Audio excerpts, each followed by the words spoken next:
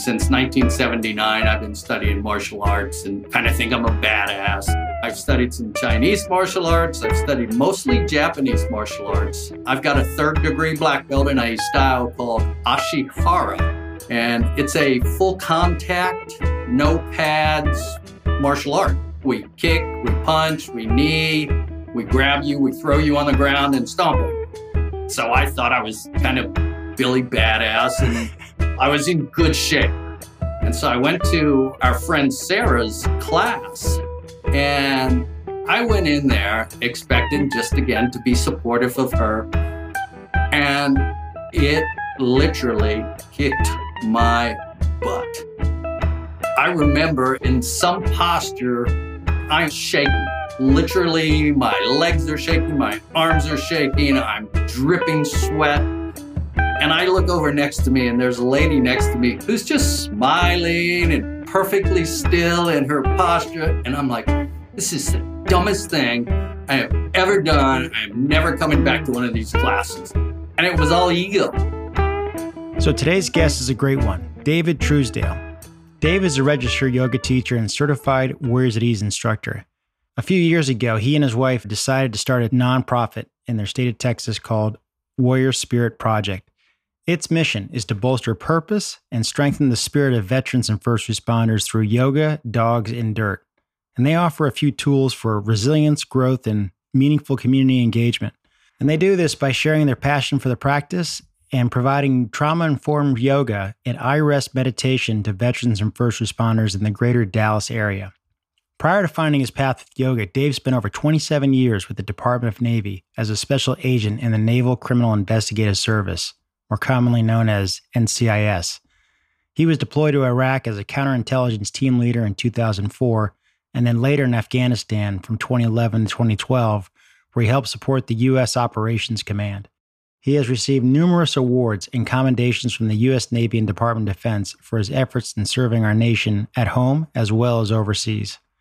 Now, this is the longest interview I've ever done on this podcast. Even after editing, we still only barely got it below an hour. We actually talked for nearly 2 hours about his background, his experiences, and many of the great things he's witnessed in his yoga practice and path. And I highly recommend you listen to this conversation the next time you're in the car or when you've got a solid hour to offer him and his sharing. I really enjoyed this one.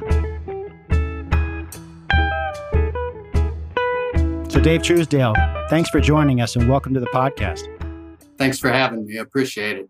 So we're going to get into the cool nonprofit you and your wife have set up to help veterans and first responders get into the practice of yoga. But before we get started, though, tell me about yourself and your background and career. So I'm from a Marine Corps family. My father was a career Marine. Both my brothers were Marines. My grandfather was active duty Navy. So the military has been in my history forever.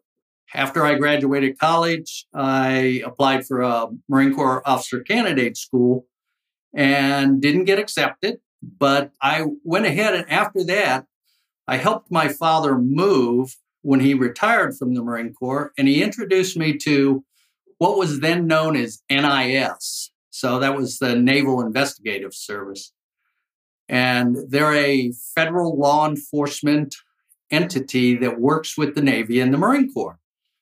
And so I picked up their literature and took it home, ended up going to work for the state of Texas for a couple of years. And then I applied to NIS and got hired and became a special agent with NIS. Years later, they changed their name to NCIS, which is a little more recognizable. Now they've had television shows and everything else. So that's been my career, and I did that for 27 years. I was primarily a street crimes agent, did special operations, guns, drugs.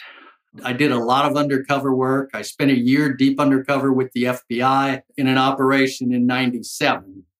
But because I kind of took a shining to that kind of stuff, every time I transferred, and I transferred 9 duty stations in 27 years, the supervisors knew my reputation and they said, okay, we've got an issue. and we need you to come in and start resolving this. And so I'm like, okay, because that kind of work is fun.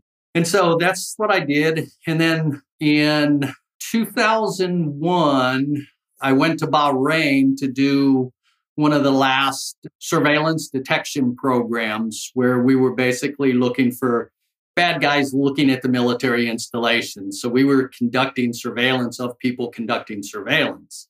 Interesting. Yeah, it really was. And so they thought at that time that was going to be the last 6-month program. Everything was going to wind down. And then, of course, after I got back, I went to Intel school and I was in intelligence school on 9/11 up in the DC area. So obviously, after 9/11 happened, I was stationed at Camp Lejeune, North Carolina. They then asked me to stand up a counterterrorism team. So I stood up a counterterrorism team. We worked with immigration. We worked with, IRS, ATF, state and local, FBI. I mean, it was just a huge operation. And so that kind of switched my whole career into the counterterrorism field. I then transferred overseas, ended up in a supervisory position.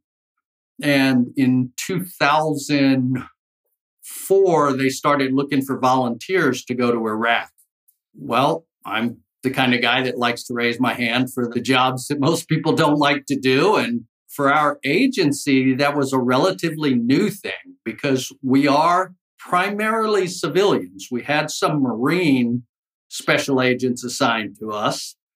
And initially, the thought process was when the U.S. goes to war, then the Marine special agents are the ones that go to the combat zones. But that's not quite the way the Secretary of Defense understood it. And so he said, nope, pack up your agents and let's go to war. And so I volunteered and I went to Baghdad and I ran a joint military and civilian counterintelligence human intelligence team. So basically, I had military members assigned to me and I had civilian members assigned to me. And we ran all throughout Baghdad, up into Taji, down into Hilla, out to Abu Ghraib, just that whole general area, basically running informants and collecting intelligence and then targeting people. So that was, I guess, my first taste of war. And that was in 2004? That was in 2004, yeah. Did you go back again overseas? Well, I did, yes. Actually, it was interesting because in 2005, they gave my team the DoD Counterintelligence Team Award. So that was pretty prestigious. And then I volunteered to go back several times, didn't get selected. And then in 2011, I was going to retire in 2013. And so I went to one of my friends in headquarters and says, I need to go back again. This is what I do. And so he said, well, I've got a really choice position for you. And so basically I was assigned to a special operations command task force. And so I went and did training with them and then deployed with a team, also very similar, military and civilian. It was kind of a joint team. I had Air Force Major that worked for me. I had Army Chief Warrant Officer 5. I had a variety of other different military member ranks and services.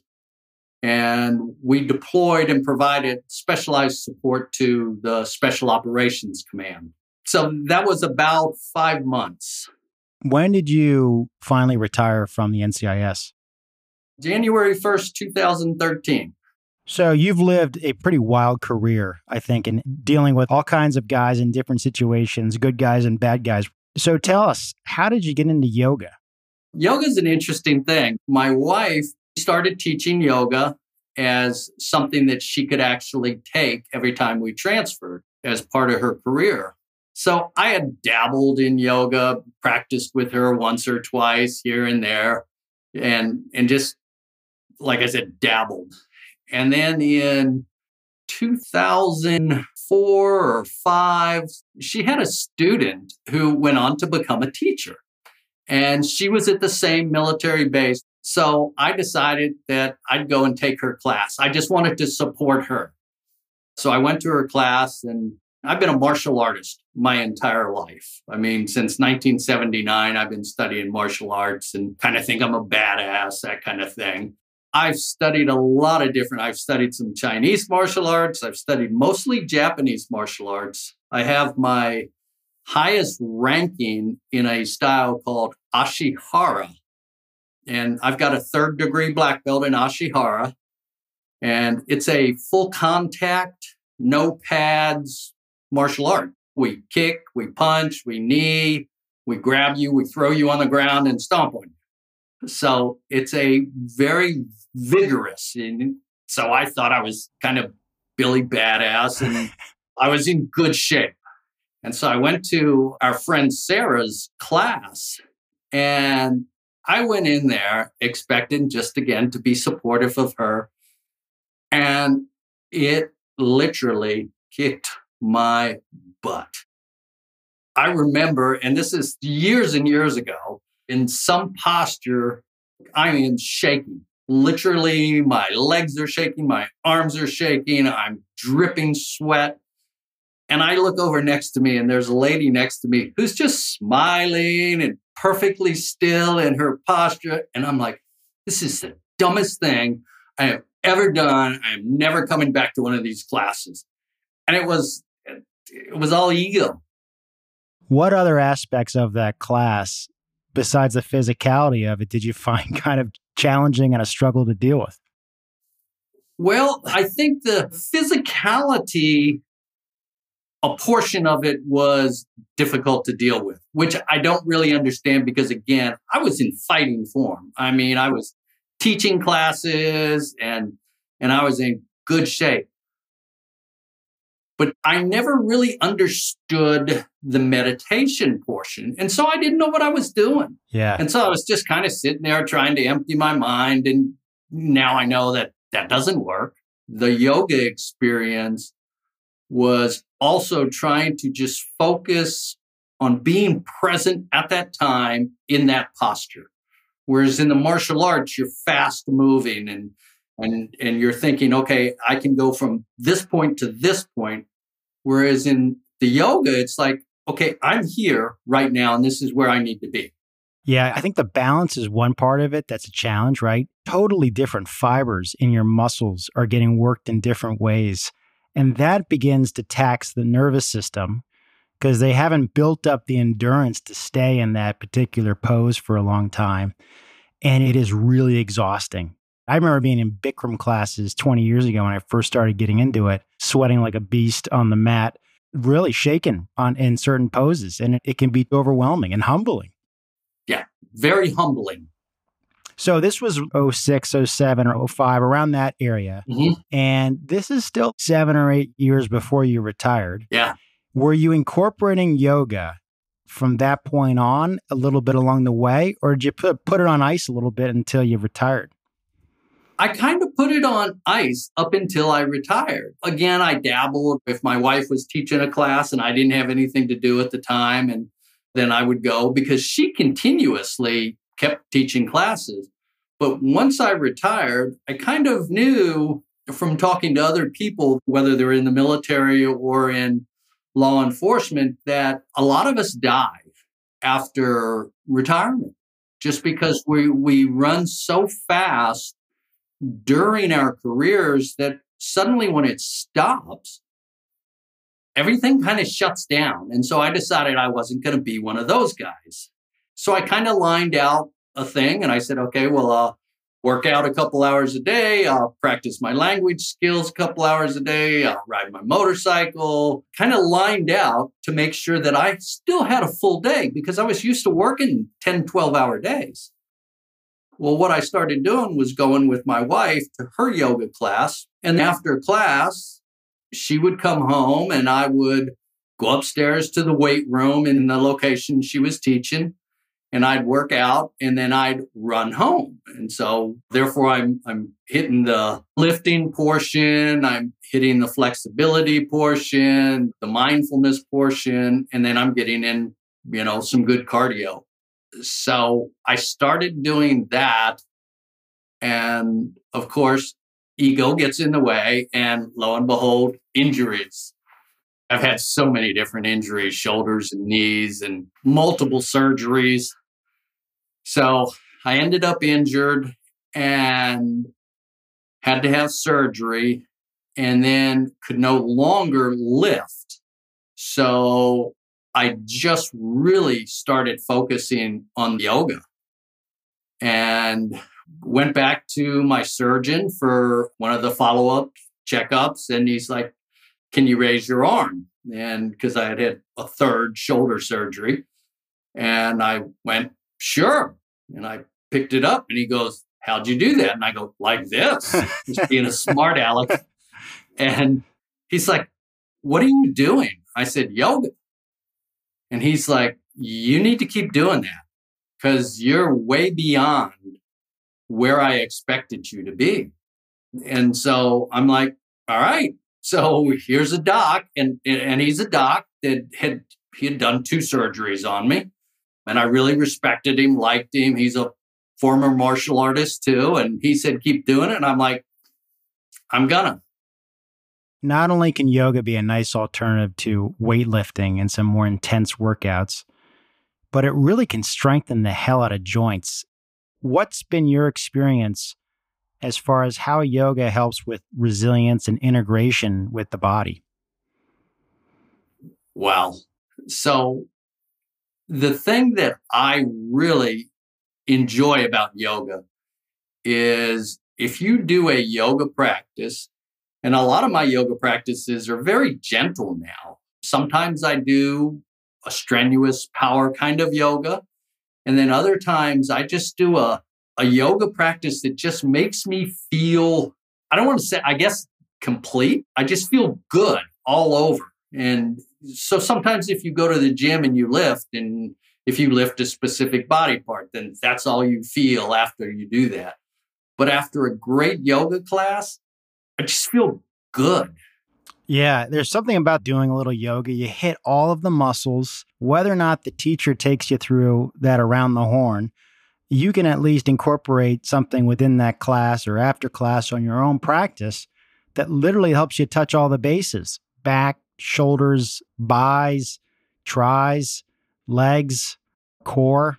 I mean, all that stuff. Yes.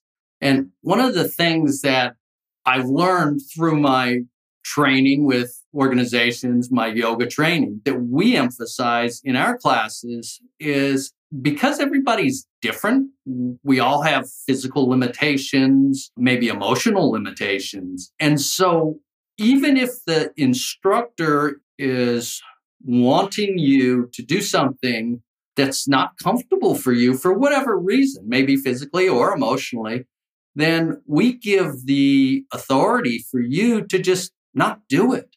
And this is how it becomes your practice.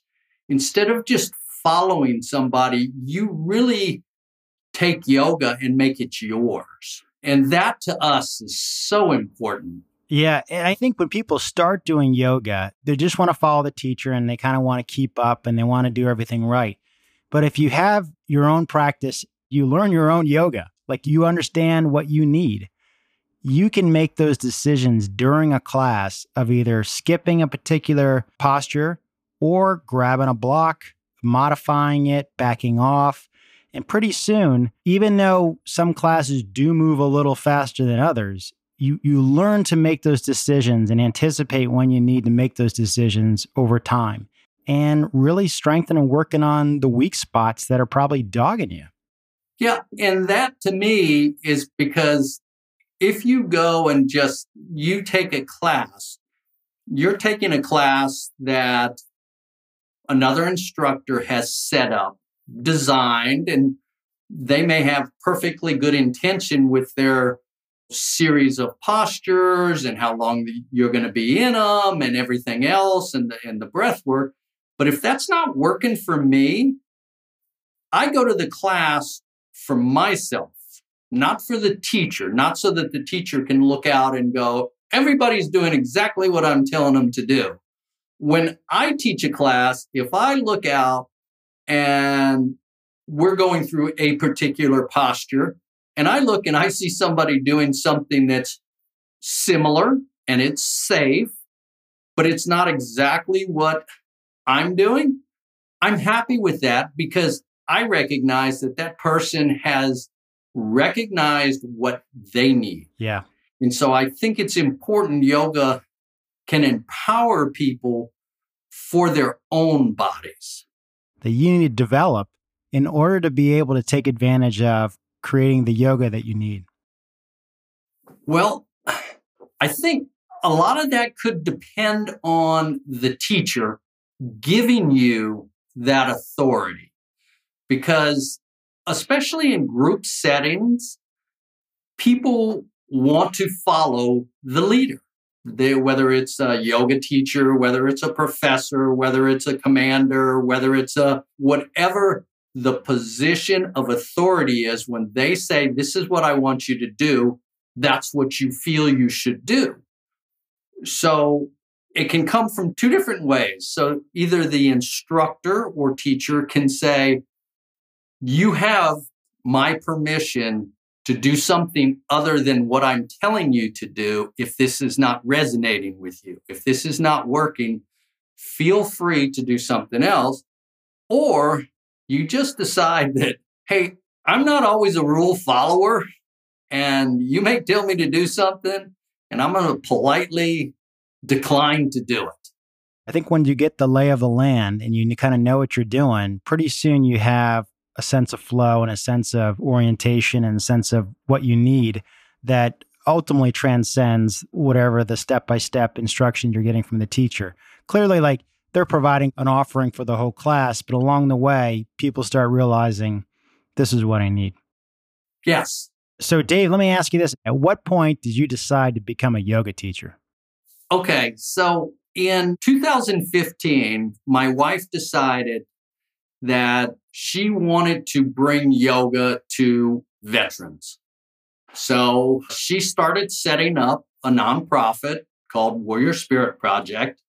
And as part of it, there was a group called Farmers Assisting Returning Military, or FARM. And they're local here to the Dallas area.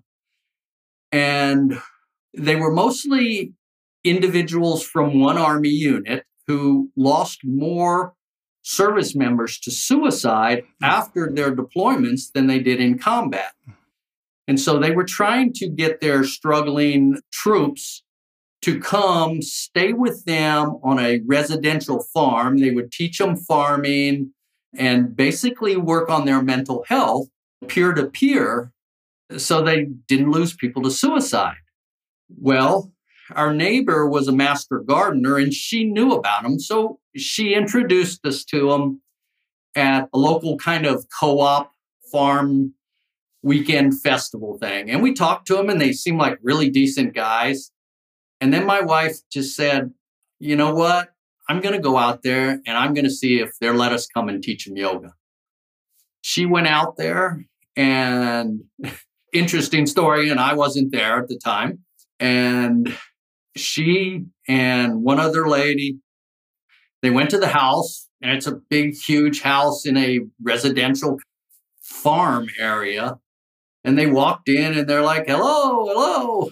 And one of these guys comes out and he's in basically a walker.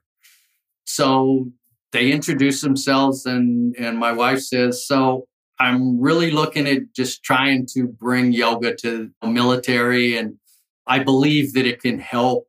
And this was First Sergeant Orlando Garcia. And he looks at her and he goes, can you start on Tuesday? And this was like on a Friday. She's like, sure. And he says, great. Just come out. What time will you be here? I'll get everybody in the house. We're all gathered. We're all doing. And that's how our organization started. Wow.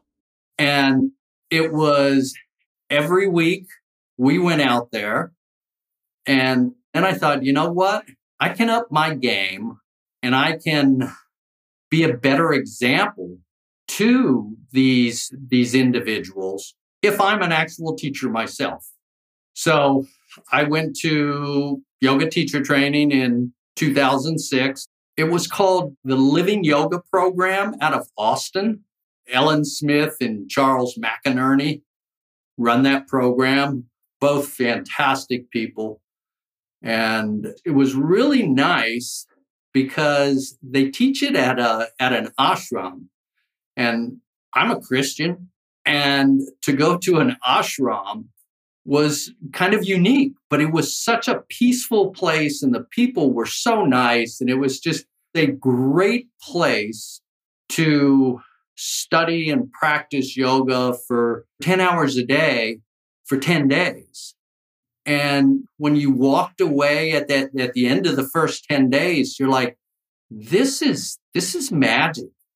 So tell me, when did you get exposed to Warriors at Ease? And what's something people should know about Warriors at Ease who are listening? Okay, so my wife had signed up and gone through the Warriors at Ease training before I did, because obviously she had been a teacher for years. And at the time that I was going through my yoga teacher training, she was going through her Warriors at Ease training. But shortly after I got my RYT, or my certification, we went to an iRest, which is Integrative Restoration Meditation training. And iRest meditation was developed for combat wounded at Walter Reed Army Medical Center. So it was actually taught in a facility which is a big Warriors at Ease facility. So several of the teachers there were Warriors at Ease, and just the things that they did, the way they approached things. And this was just outside of Fort Bragg, North Carolina. And at the time, the meditation program, they actually had 2 trainers from the Marine Corps Special Operations Command in the class. One of the trainers was from the Naval Hospital at Camp Lejeune. So this was a very military-focused training for meditation. And that meditation, I don't know if you're familiar with it, but if you're not, you need to get. It is amazing. And Warriors at Ease is a big proponent of that. So in December 2018, I went to my first Warriors at Ease Level 1 training, and everything resonated with me with regard to the way that they approach things and making sure you feel safe in your environment. If you go to a local yoga studio and they go, okay, well, here we're going to do this, and you do your practice, and then they go, okay, now lie down on the floor and we're going to move into Shavasana or our integration pose, however you want to refer to it. And I'd be like, not so much. I'm not going to lay down on the floor and shut my eyes in a public space. Can't do it. And that comes from some of the experience that you were a part of overseas? Oh, yeah. Not knowing what's surrounding you. Your body just doesn't feel safe. And so you're not going to be able to experience what you need for that posture, because that's a posture too, because your mind is racing. Okay, I got to open an eye. I hear a noise over here. I hear a noise over there. What's going on behind me? And Warriors at Ease really focuses on that teacher is watching that space. And so to me, when I'm teaching, that's a very important thing for me. We'll orient you to the space. If somebody walks in, make an announcement. So it could be in the middle of class. If somebody walks in, we'll go, hey, one of the regulars has walked in. Everything's fine. And that way the people can continue practicing without that, I've got to look back over my shoulder and see what's going on behind me. Many of us civilians realize that the men and women who serve in the military, particularly overseas, but even domestically, are exposed to a lot of traumatic experiences. Warriors at Ease has done a lot of work with Department of Defense in exploring evidence-based techniques for dealing with trauma. Could you just speak to at a high level how yoga can help those first responders and veterans and warriors who have been exposed to those types of experiences, and why sometimes there's that different approach in order to help make sure they have a safe space and can get the practice that they need? So I guess first by letting them know that they are in, and I hate the term safe space, but I mean, it's so appropriate. But letting people know that you are in a safe environment. And so you can actually take the time to experience, say, for instance, just feel what's supporting you. If you're sitting on the ground or if you're sitting in a chair, taking a moment to notice what's supporting you. Where are your feet touching the floor? The back of your thighs touching the chair, your back touching the back of the chair. And to take the time to notice these things, we very rarely slow down enough to notice these things. And I think that when you start to notice these things, you're better able to notice the different things that are going on in your body, whether it's physically or whether it's emotionally. If you're sitting down and you recognize that, well, I need to use, and we don't call anything props, we call it gear. Because everybody knows gear. If you're in the service, you've got rucks, you've got rifles, you've got all kinds of gear. And that's okay, because that's good stuff. And so grab a block that's part of your gear and put it underneath your leg and take some of that pain away. Don't push into the pain anymore, because that's the one thing that so many of us have done for years is we push our bodies into performance that breaks down the body. I mean, war and law enforcement are for young people. And as we get older, our bodies break down. And so this is a way that we can use to kind of build back up again and get healthy. What's interesting, you have the autonomy and the awareness sort of to know that you are in control of your posture. You have choices. You can go grab some gear and support your back or your hip or your knee, and gives you an opportunity to also embrace that feeling of being secure and in control. And a lot of the things that I've learned about what Warriors at Ease does and what works quite well for the first responder and military community is giving you those tools and techniques to really create the environment that you need to grab the rudder and be able to be in control, how you feel, where you're at, and to sort of be able to sit with that in a way where you're comfortable and sort of, like I said, in control. Yes. And I think once you learn, because we've all conditioned ourselves to be uncomfortable, and we've become comfortably uncomfortable. But I think that when we give you permission to be comfortably comfortable, that's different. And so if you show up at a class and we say, find an easy seated posture, and the instructor crosses their legs, puts both up, and they're very flexible, and you go like, yeah, I can do that. But no, find what's comfortable for you. And that's good. And so again, it's giving permission back to you to be in control of your body. I think back to your own practice, gave yourself that level of comfort in your shoulder by helping knit and integrate that structural support and the proper alignment in those weak spots so they either are less weak or much stronger. It's like the Hemingway quote that many of us are broken. Some of us are strongest in the broken places. Absolutely. And one of the things that I learned through the variety of injuries that I've had is there's a way to modify my practice to make it work. And so if my arms, if we're, for instance, just breathing and both arms out to the side, raising them up, and then maybe coming back down. Occasionally, the left one doesn't come back down right. And so I'll modify it and I'll come back down. And so when I teach a class, I'll mention things like that all of us have limitations. All of us have prior injuries, and that's okay. So find your own practice, because really that's what, to me, yoga is all about. It's not following an instructor's routine. It's you finding and you living your yoga and making yoga your own.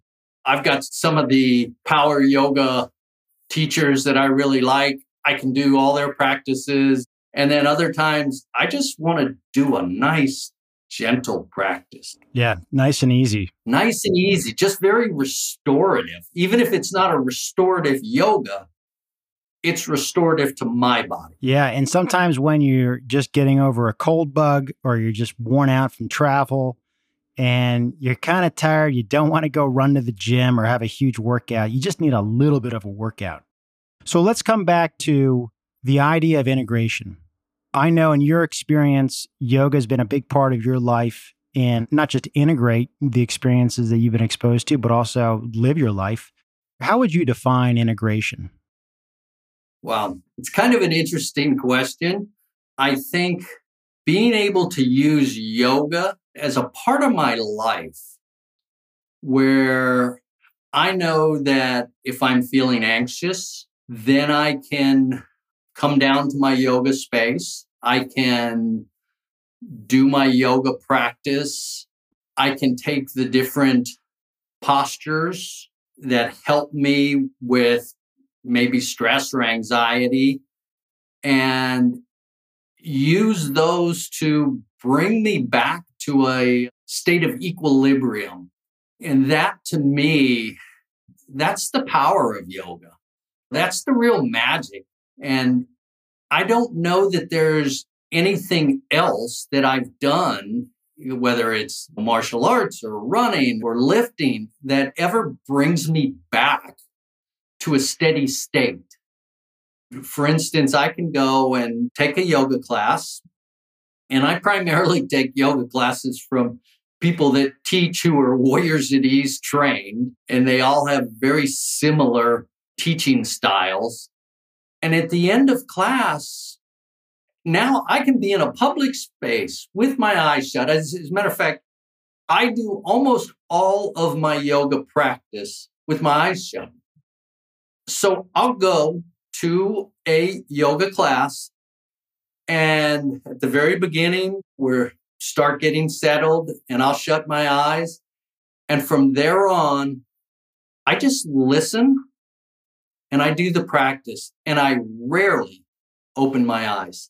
But most of it, I just try to limit my senses and bring everything inside of me. Yeah, it's more or less a private class in your mind. Do you notice that not seeing where everyone else is and what they're doing also helps you to drop in more and where you're at? Oh, yeah. It really makes me feel that it's my practice. That's a really cool technique. A lot of people are dependent on paying attention to the teachers. I think a lot of these yoga classes need to slow down.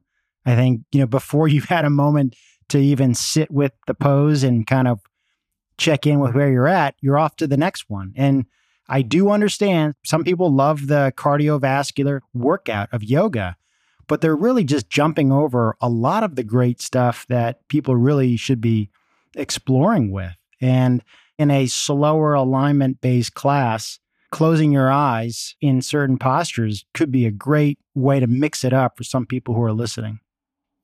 Absolutely. And that's one of the things that I've always said, because I don't know how many times we've had people show up at our class and say, I took a hot yoga class and it was horrible and I didn't like it. And so I'm going to give it one more try. And I'm like, every yoga teacher is different. If the class that you go to, and this is especially for new people, if you go to a class and it just doesn't resonate with you, find another teacher. Find a different style. find one that resonates with you, because there's so many different ways to do yoga.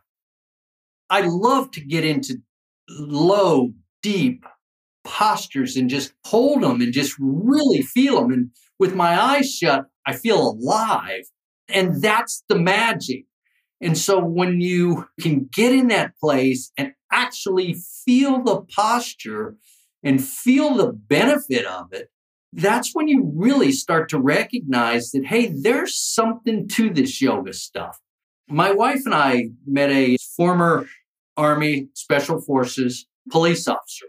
And so we met him, and I don't even remember how he ended up contacting us. But we went and met him for coffee, and he was a wreck. I mean, he was at the end of his line. And we got him to start coming to our classes. And he has, over the years, come to our classes. For a while, he was regular. And you could see the improvement in him. And then he was hurt on the job, and a very serious injury. Couldn't do anything, had surgery didn't work, ended up having to go back and have surgery again. He would come to our class and sit in a chair just to be part of the community, to be able to sit there and breathe with us, and to get the benefit of that, even though he couldn't do virtually anything physically. And he's regained his relationship with his family, with his children. I don't want to say it's a miracle, but I think it's a testament to what yoga can do, and being part of a yogic community of warriors, because he's a true warrior. And he needed a warrior community that brought yoga to him. That's awesome. I think there's so much in there that I totally agree with. And at the baseline level, yoga kind of allows for rejuvenation. You're just one giant organism that's just constantly learning to self-repair and self-heal if you give it what it needs. There's something really fulfilling and gratifying about getting into yoga and having a practice. So no matter what comes up in life, you sort of are constantly bouncing back and returning to the practice, no matter what the setback is. Yes. And you mentioned the breath, and the breath is the key. I mean, obviously, the breath is the first thing we take when we're born. It's the last thing we take when we pass. We were teaching at the VA hospital, and the head of the mental health, who happened to be of Indian ancestry. And when we explained to her that we wanted to bring yoga and iris meditation to the VA, she's like, okay, she told her second, make this happen. And so we started teaching there. And I can think back to one particular student that he would come in, and we would initially just start breathing. So we would do a kind of a short grounding yoga practice, and then we would move into a 35-minute iris practice. And once we started the practice, he was continuously yawning. And then he would keep apologizing to me. And I'm like, don't apologize. This is what we're trying to do, because when you walked in here, you're all over the place. And now you're really starting to settle down to the point where your body is starting to just take breaths. And then from there, one of the other students, combat wounded, Vietnam veteran, Marine with complex PTS, he told me one day, well, first he'd ask if I hypnotize him when we do the iris meditation. And I'm like, no, I don't. I promise. And he told me that iris meditation is the best thing he's done for his PTS since Vietnam. Wow. I mean, I don't know what better testimony can you get from that. Yeah. And also, he's been carrying his struggles for decades. It's so fortunate people find these things within themselves to learn to take care of themselves. But it also, a lot of people struggle for so long carrying this stuff with them. It's just so great to hear that they finally connect with this stuff. Yeah. And that's the fascinating thing, because here is a warrior who has been carrying this for that amount of time and suddenly decides, I'm going to try some yoga and meditation because a therapist says, hey, you should try this. And they trusted their therapist enough to try it. He was there every single class, and he would drive an hour to get to the class. We'd practice for an hour, and then he would drive home an hour and a half in rush hours. Wow. Yes. And again, so I think when we start to look at it, we need to make those kinds of connections, and we need to highlight those people as prime examples of how warriors, whether they're male or female, this is a real practice which is really beneficial. And so I think when you think about men and doing yoga and how sometimes it's hard to get them to set foot in that door, but once you get them in there and they actually do the practice, I think they're hooked. So tell me, what's been your experience for why guys struggle getting into yoga? I think culturally, if you're standing in the checkout line at a grocery store and you look over and you see Yoga Journal, and I'm not picking on Yoga Journal, it could be any yoga magazine, they perpetuate a stereotype. And so a lot of men will look and go, okay, that's not me on the cover. And so if I look over and I see somebody who's 98 pounds soaking wet and doesn't look like me, I'm going to look and go, oh, yeah, okay, that's their thing. And so I think that from a cultural standpoint, we've kind of pigeonholed what yoga is perceived as. And I think so that's the thing that we need to break through. And so all the different veterans organizations that I participate in, or the law enforcement organizations, is we were part of the Center for Brain Health, Brain Performance Institute, which is part of UT Dallas. They did a mindfulness program for the Dallas Police Department. And so we taught a portion of that class. So it was a series of classes, and we would come in at the very end and we would teach a portion. And this was the interesting thing, because a huge percentage of law enforcement come from the military. And so that was usually our first thing, is like, okay, so who in here is actually a military veteran or still a reservist? And we were always pleasantly surprised at how many were. And then we would get them involved in a yoga and meditation class. So, I mean, I would look and just go, look, I'm a tough guy. I do yoga. I carried a gun for 27 years of my life every single day. And I do yoga.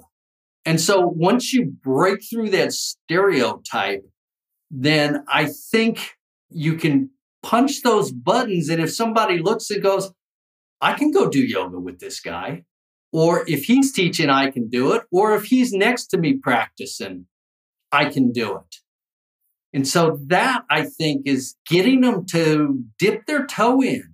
Yeah, I think you're spot on. And I think it's one of the reasons why I wanted to create this podcast, which was the best way to get guys into doing something they don't want to do is not telling them to do it, because they won't do it if you just tell them. You got to show them. And you got to show them with other men doing it, or telling stories about why they do it and how they do it.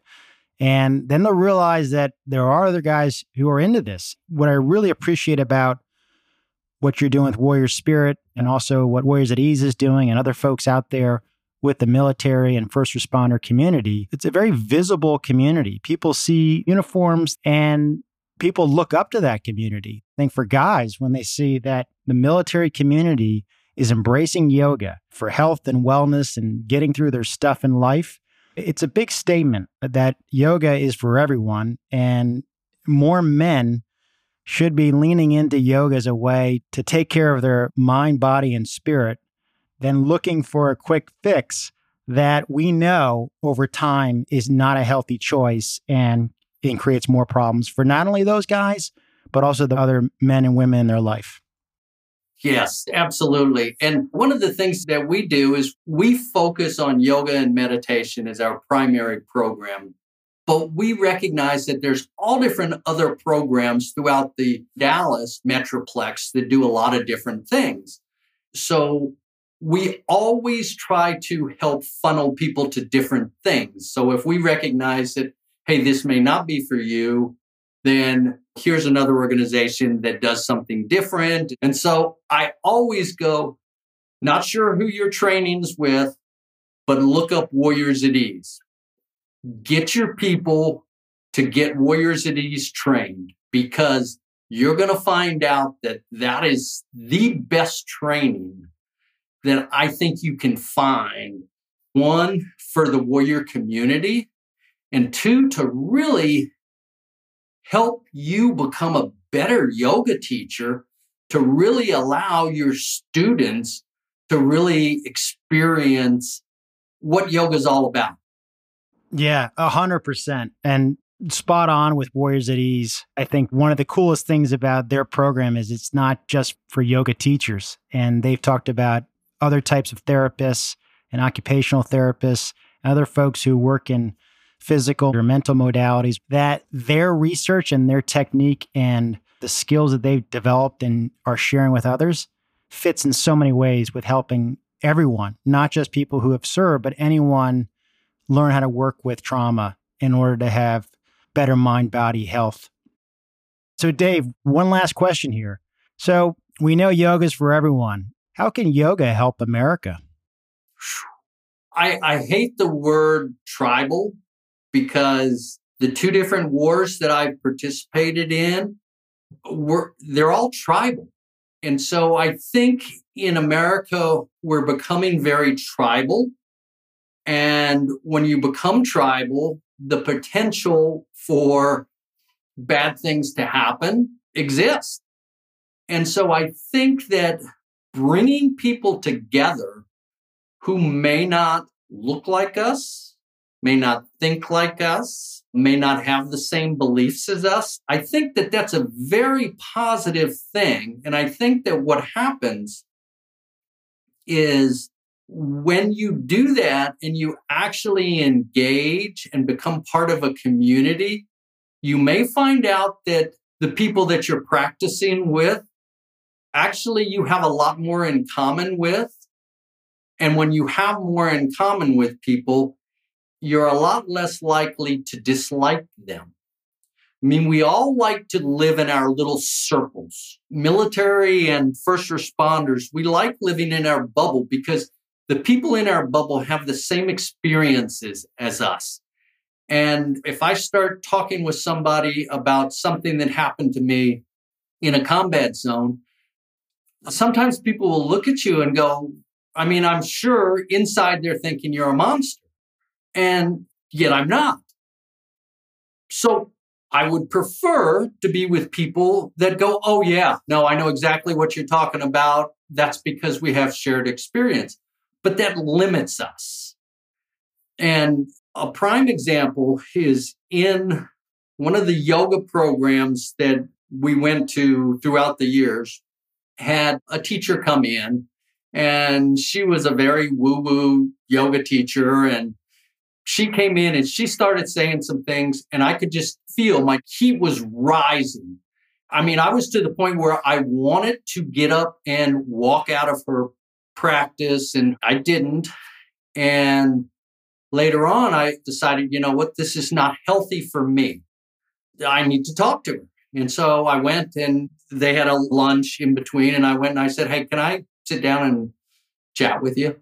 And she's like, sure. So we sat down and we started talking, and come to find out that she had volunteered at the VA hospital for years, working with warriors. And so here, because this snippet in time in a lecture that she was giving, so touched a part of me that distressed me to the point I'm just thankful that I guess I had the courage and the humility to go and say, we need to talk. Yeah. And ever since then, I mean, we're still in communications. And it was just like, I mean, I could literally feel the heat rising from my body. I was just getting so upset. Yeah, I think that's a great story. I think it's a perfect example that like everyone right now, and I totally agree, we've got different tribes, we've got everyone sort of going to their corner. You got people in the middle who are thinking like, we're going to get squeezed here by one way or another. And I think everyone is having a shared traumatic experience right now with reality a little bit. People are so reactive now. They feel threatened. They feel disrespected. They feel ignored. And we're getting into a place where everyone is taking a lot of things very personally. Rather than looking at it as us and them, we should be thinking more we. We have such an amazing country that has so much potential and talent. And it really comes down to the mind. And it has the ability to realize that you have a choice to decide on how you want to react to things. And you also have a choice on whether or not what you see or hear lives in your narrative or not. I have a lot of respect for the courage and the humility and the vulnerability that you had in going up to that woman and being able to share what you're going through. And so you created that shared experience that you and her, from your perception or her perception, probably felt like didn't exist. And then it existed. It's like everyone's dealing with this shared trauma. And one of the things that I think is just great for yoga for everyone is learn to check out and check in. People have to learn to push back from what they see and hear out there and start getting to know their neighbors and other communities and other tribes, because there's more that we share than we don't. And it comes apart quickly when people start to get in panic mode because that trauma is just driving everyone bananas. Yes. And I think you said something when you talk about reacting. And I think that that's something that we can learn through our yoga practice is responding vice reacting. So when you react, it's usually an immediate reaction to something. But as we become more studied in our practice, we can stop, take a moment, and then respond with right action. And that, I think, is important because our initial thing is to punch somebody in the face. And yet that's probably the worst thing that we should do. And so you stop and respond with right action, whatever that right action is. When you've cultivated your yoga practice and know what you need, that right action can be grabbing your gear, the block or the bolster, and supporting you in your pose, or choosing not to do a certain pose, or doing a different way, and just creating that space in your mind to make a choice that's the right choice. I think it's cultivating that ability to be aware of your mind and not reacting, but responding with a place of agency. Yes, I think that's an excellent way to look at it. Well, Dave, this has been a great conversation. It's been really great talking to you. I want to thank you for your service to this country, and also thank you for sharing your practice and your story. I can just tell that you have a real passion for this stuff. I know you really believe it and feel it. I really appreciate you spending this time today. Well, thanks for having me. I really appreciate it. And it's always great to talk yoga with other guys. That's right. That's right. So hopefully we can just continue to spread the word. Absolutely. I'd love to keep in touch. Well, thanks again. Be well and have a great 22. Thank you. You too. So for those of you who stuck through the whole conversation with Dave, we really get into some great stuff at the end. And it was a bit of a tough project trying to figure out which part to cut to make it a shorter conversation for this podcast. But, I'm glad we got as much as we did in because it was all gold. Particularly this quote where he says, "Find your own yoga practice because really that's what it's about. It's not following an instructor's routine. It's you finding and you living your yoga and making yoga your own." To learn more information about what Dave is doing at Warrior Spirit Project, Check him out at warriorspiritproject.org. And also remember to subscribe to this podcast and tune in for our next guest, Dominic Stanley. Dominic found yoga after returning from deployment in Iraq. And like a lot of veterans, he had challenges and struggles in returning to civilian life. And yoga really wasn't on his radar until his wife saw a Groupon ad for a hot yoga place and suggested he try it.